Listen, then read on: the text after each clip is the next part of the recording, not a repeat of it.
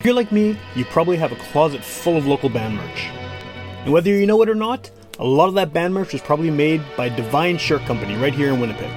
Divine Shirt Company has made all of the Great Witch Police merch, from our hoodies to our toques to our t-shirts. And if you're looking to get anything done, like screen printing, embroidery, graphic design, digital printing, go to see Divine Shirt Company at divineshirtcompany.ca and tell them Witch Police Radio sent you.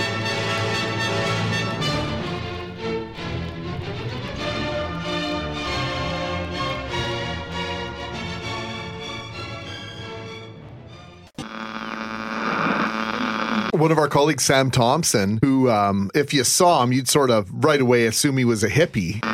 Get up off your ass and get up on the podcast! Witch Police Radio! Witch Police Radio! Witch Police Radio! Witch Police Radio! Get up off your ass and get up on the podcast! Witch Police Radio! All right, welcome to Witch Police Radio. For people who are regular listeners to the show, you know that over the course of doing this podcast, I've interviewed everyone from Juno winners to basement punk bands who have played one show to everything in between. And I think that the guest on this episode of the podcast is someone who, as far as Winnipeg musicians go, has been one of the more successful, best known internationally artists over the past few decades. And I think that the best way to start this off is if you want to just quickly introduce yourself, and then we can talk about all the new things that you have going on. Well, my name's Brad Roberts, and I'm in a band called Crash Test Dummies. We had a big hit with Superman Song in 1991 in Canada.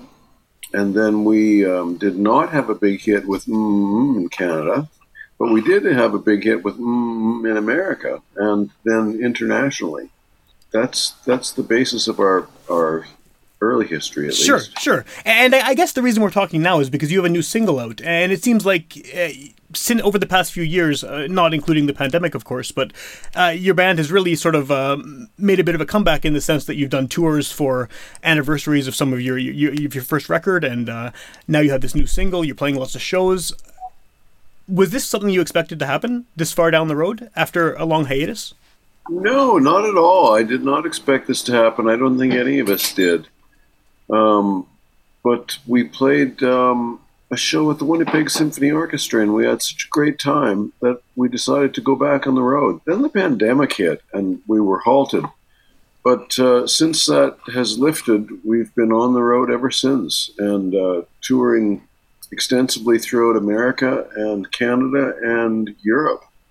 And I think we're going to Australia and South Africa as well. Oh, wow. So this is like a full-on, it's still actively happening at this point? Like you're in tour mode now? Yes, in a big way. I just finished a month of dates that went from New York down to Atlanta, Georgia, and then came back up through the Midwest.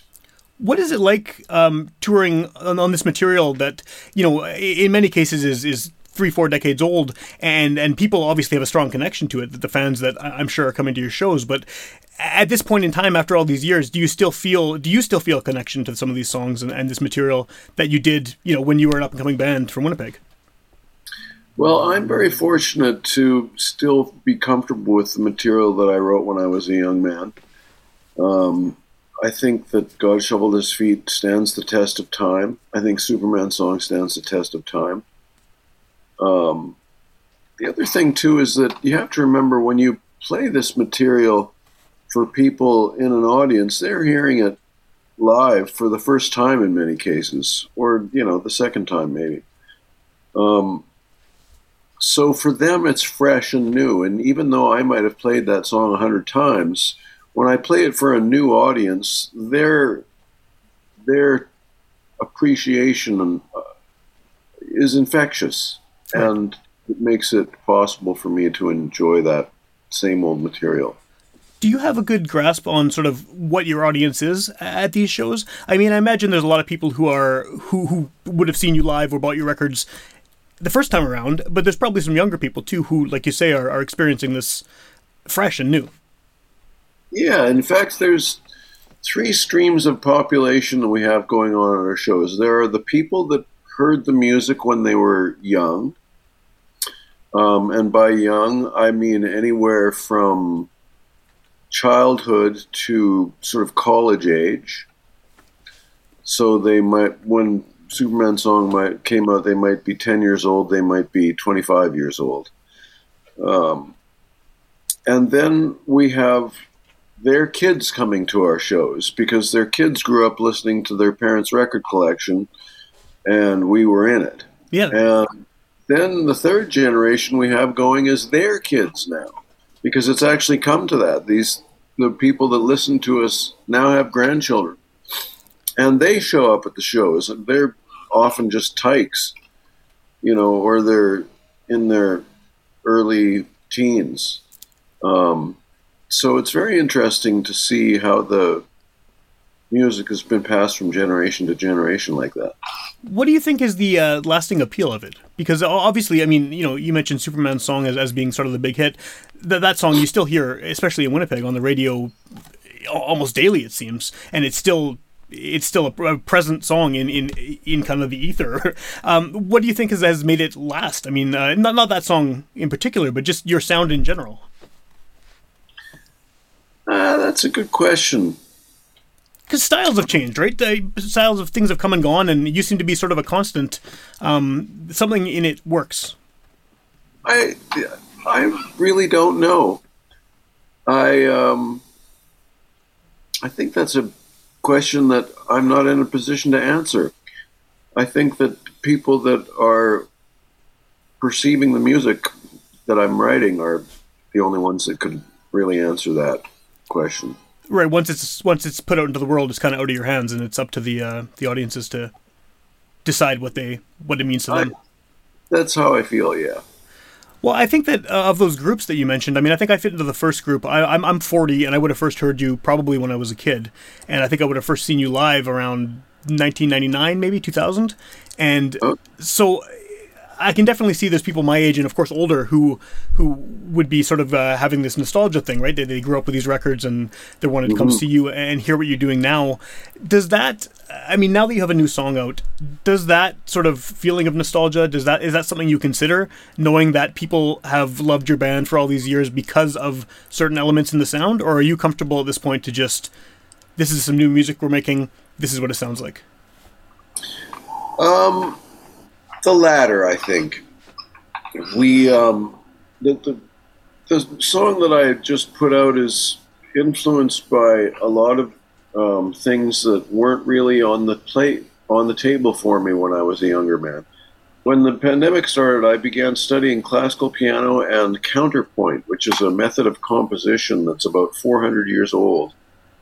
And it really influenced the way I was writing, and as a result, our new single, although it still sounds like Crash This Dummies,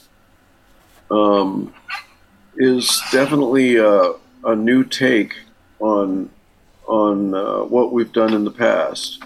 So I don't feel constrained by any sort of expectations. I feel like I can just put what I want out into the ether, and that it will garner attention, as much as attention as it garners, and no less and no more. And there's not much I can do about that except try and get it on playlists and do all the obvious practical stuff. Well, and that's completely different too from sort of the height of your popularity as a band. The way the whole ecosystem of how music is consumed and shared and heard has completely changed.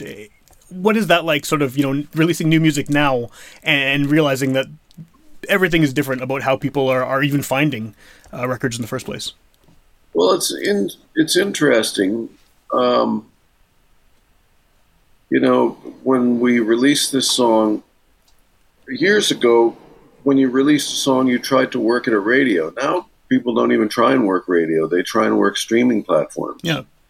And people don't tend to talk as much to newspapers. They talk a lot more to podcasters. So the whole landscape has changed, like you say, and I just find it all very interesting, and I just try and go with the flow. And, nowadays people are releasing one song at a time. And so I decided, why not do that? I had one song, and I really liked it, and I thought it would be fun to play in our live shows, and so why not record it?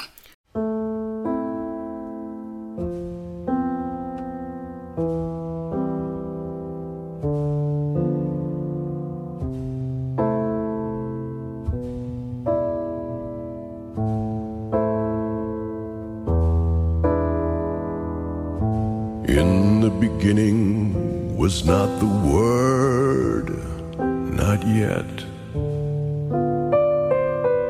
There was no sacred alphabet,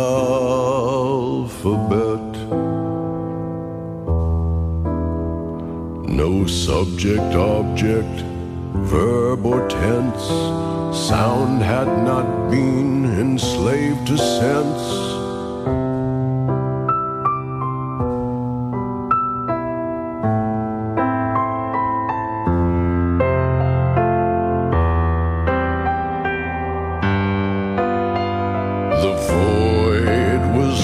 The dark nor deep, it did not like some giant sleep.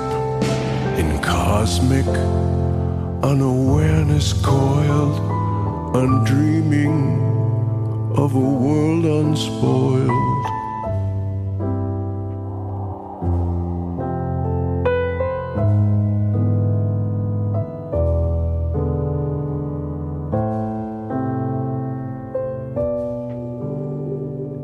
No melody did gently wake this giant, nor did his soul take the shape of song heard in his dreams, so making real what merely seems. Instead, an undivided how, a random preternatural vow. No beauty, truth, or goodness here, no sin, no shame, no guilt nor fear.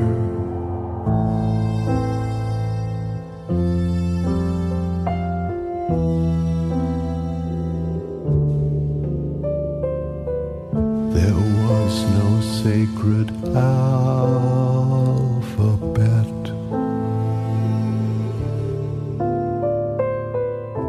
In the beginning was not the Word, not yet.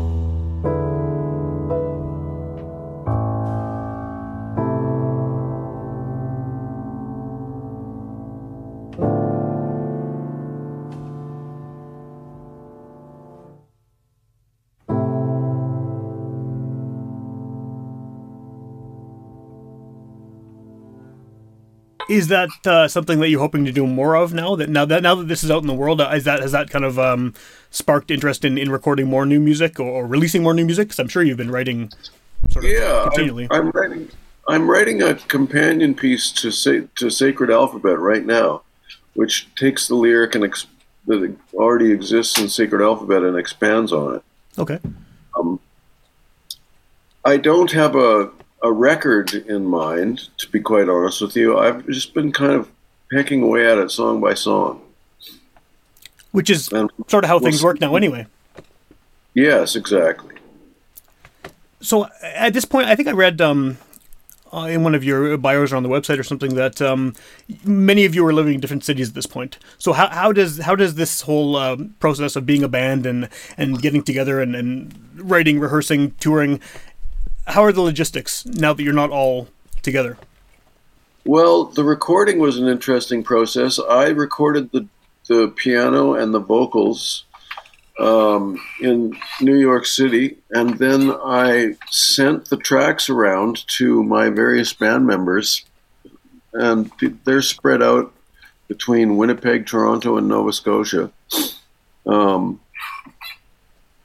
So I sent them all the original tracks, and they each in turn in their home studios put down their own parts, sent those parts back to me, and I sifted through them all and decided which ones to use and which ones to leave aside and when to bring in what, and ended up with a very nice result.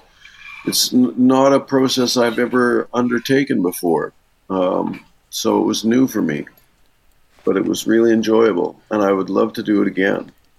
As far as the touring and that goes, we generally don't have too much trouble, because on the first, if we're doing a tour and we haven't toured in a while, in a few months, then we'll generally just book ourselves flights to the first town on our tour, and we'll set up a rehearsal for a couple of days before our show. Okay. And then the show acts as a dress rehearsal, as it were. The first show is more or less a dress rehearsal, and we take it from there, and it just seems to get tighter every night. With this new single, I mean, like you said, it definitely sounds like the Crash Test Dummies, but it is a little different. Obviously, what you're being influenced by is different with the classical elements and things like that. It has a very kind of moody vibe to it, which is cool. One of the things I sort of I think that I liked about your band to begin with is, when I first heard you, I think I was into heavier music. I thought, oh, this is some folk thing. I don't want to hear it.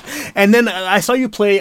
It must have been at the Folk Fest, maybe 99 or 2000. And you would, I think it was your fourth album, which was the very kind of, it was a lot funkier. It had a lot of the falsetto vocals, and there was sort of the drum bass stuff happening. And that got me really interested. I really enjoyed sort of that alternate version of what I thought you were as a band, and that made me much more interested in going back to your previous records and sort of giving them a chance that I didn't give them before.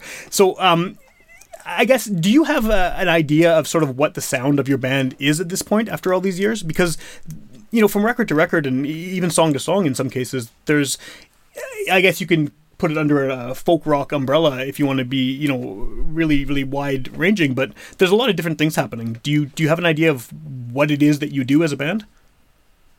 Well, you're exactly right. We've made a lot of different sounding records over the years. Our first record was very folky. Our second record was quite a bit more sophisticated sounding, I would say. It combined guitars with a lot of synthesizers, and had a much more slick sound, I think. But I personally prefer it to our first record. Our third record was more of a hard rock affair with lots of electric guitars, not so many synthesizers. And then our fourth record, as you say, was kind of funky sounding. Our fifth record was very much in the country vein. The next one was kind of pop, and then there was another one that was rather apocalyptic. And then there's this kind of fun record I made with toy instruments. So there isn't really, we don't really have one sound, and our set list reflects that. We take tunes from many of our records, and they all manage to hang together, because despite the fact that they all have different influences and reflect different genres, they're all written by me. Right. So they come from the same brain, and therefore they have a commonality. That makes sense for sure. Yeah.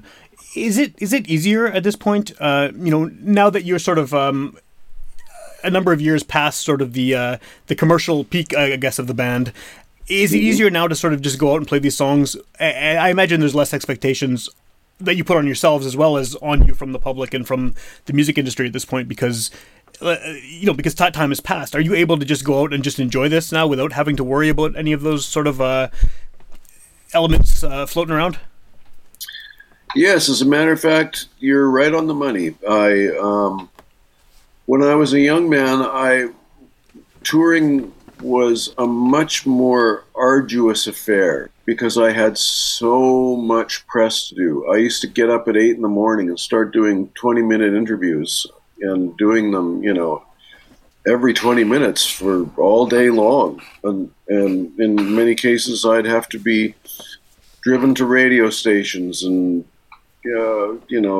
taken around to various studios and so forth and so on. And it really was utterly exhausting because then after having worked an entire day at press, I'd have a show to do at night. And that, that in itself is arduous. So for me, touring was a necessary evil when I was a young man. Now it's something I do with pleasure because I don't have that kind of arduous schedule. I have a much more relaxed pace, and although we're still in a different town every day, and driving for hours between times, it's nevertheless a much easier process for me than it was in the past, and I'm much happier to tour than I ever was. That's good. That's good to hear. Yeah, I mean, I don't think you'd be doing it if you weren't, right? I mean, at this point. Yes, true enough. For the most part, the band it's most of the same people who played on the earlier albums. What do you think it is that works so well between the group of you? Like, why does this still work as a band after all these years and all these records and tours? I think it's because we've never lost our enthusiasm for the music. And everybody's improved over time. People haven't let their skills atrophy. On the contrary, they've expanded them. So that obviously makes it easier to pull off live, I imagine, when everyone's just improved. Yeah, I think that it makes a big difference. Yeah. So what is the? Do you have an idea of what the future of the band is at this point, or are you just sort of going with the flow and enjoying it as it happens? Well, I'm not really going with the flow. I'm definitely doing what I want to do, which is specific and considered. And what I want to do right now is release new music and tour. And that's pretty much what I'm doing. Like I said, I've got a companion piece for the new single that we're writing that we just put out, Sacred Alphabet, which is on all kinds of streaming platforms. Yep. And we've been playing it live as well, and it's been going over like gangbusters, which surprised me because, we were playing it live before it was even out, and we were getting standing ovations for it. And ordinarily, when you play a song for a crowd that they've never heard, they're not necessarily as receptive to it as the material that they're more familiar with. So I was taken aback that people, were giving me standing ovations for the song, just based on a first listen. And now that the song is out, we're starting to get requests for it at shows, so that's nice. In 2 days of being on Spotify, we already had 10,000 spins. So that's cool. Yeah. So it shows that you're more than just people aren't seeing you as a nostalgia act; they're seeing you as a band with a deep catalog that is still making interesting, vital music.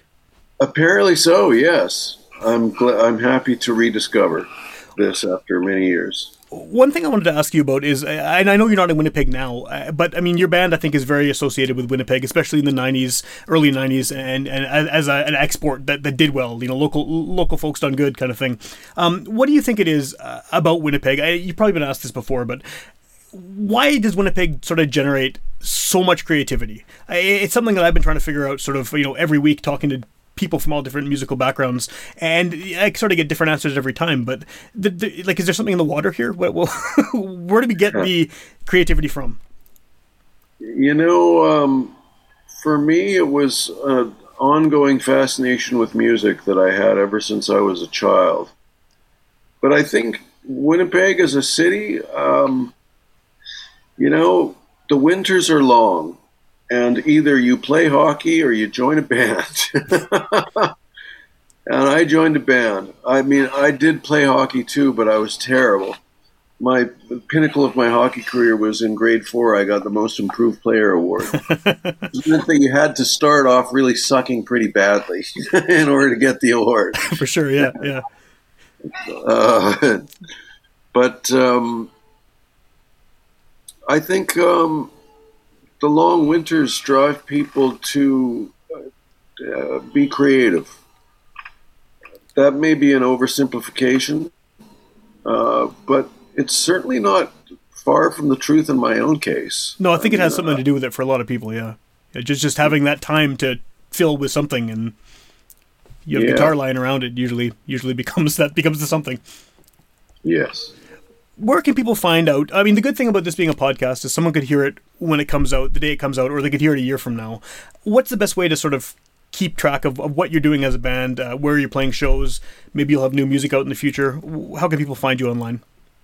Well, CrashTestDummies.com is our home online, and there you can find all of our music for sale, or for, there's links to listening platforms. That's where our tour dates are all listed. That's on the very first page that you get to, shows our tour dates. And when we put out a song, as we did with Sacred Alphabet, there's a page that comes up before you can even get to our webpage that asks you if you want to hear the song. And so it's very easy to access that way. CrashTestDummies.com. And is the whole catalog on there? Like, can you access the entire? Yep. Right on. Yeah. The wonders of technology. Yes, and I'm just about finished getting all of my catalog onto Spotify and the rest of the streaming platforms. Very cool. Most of it up.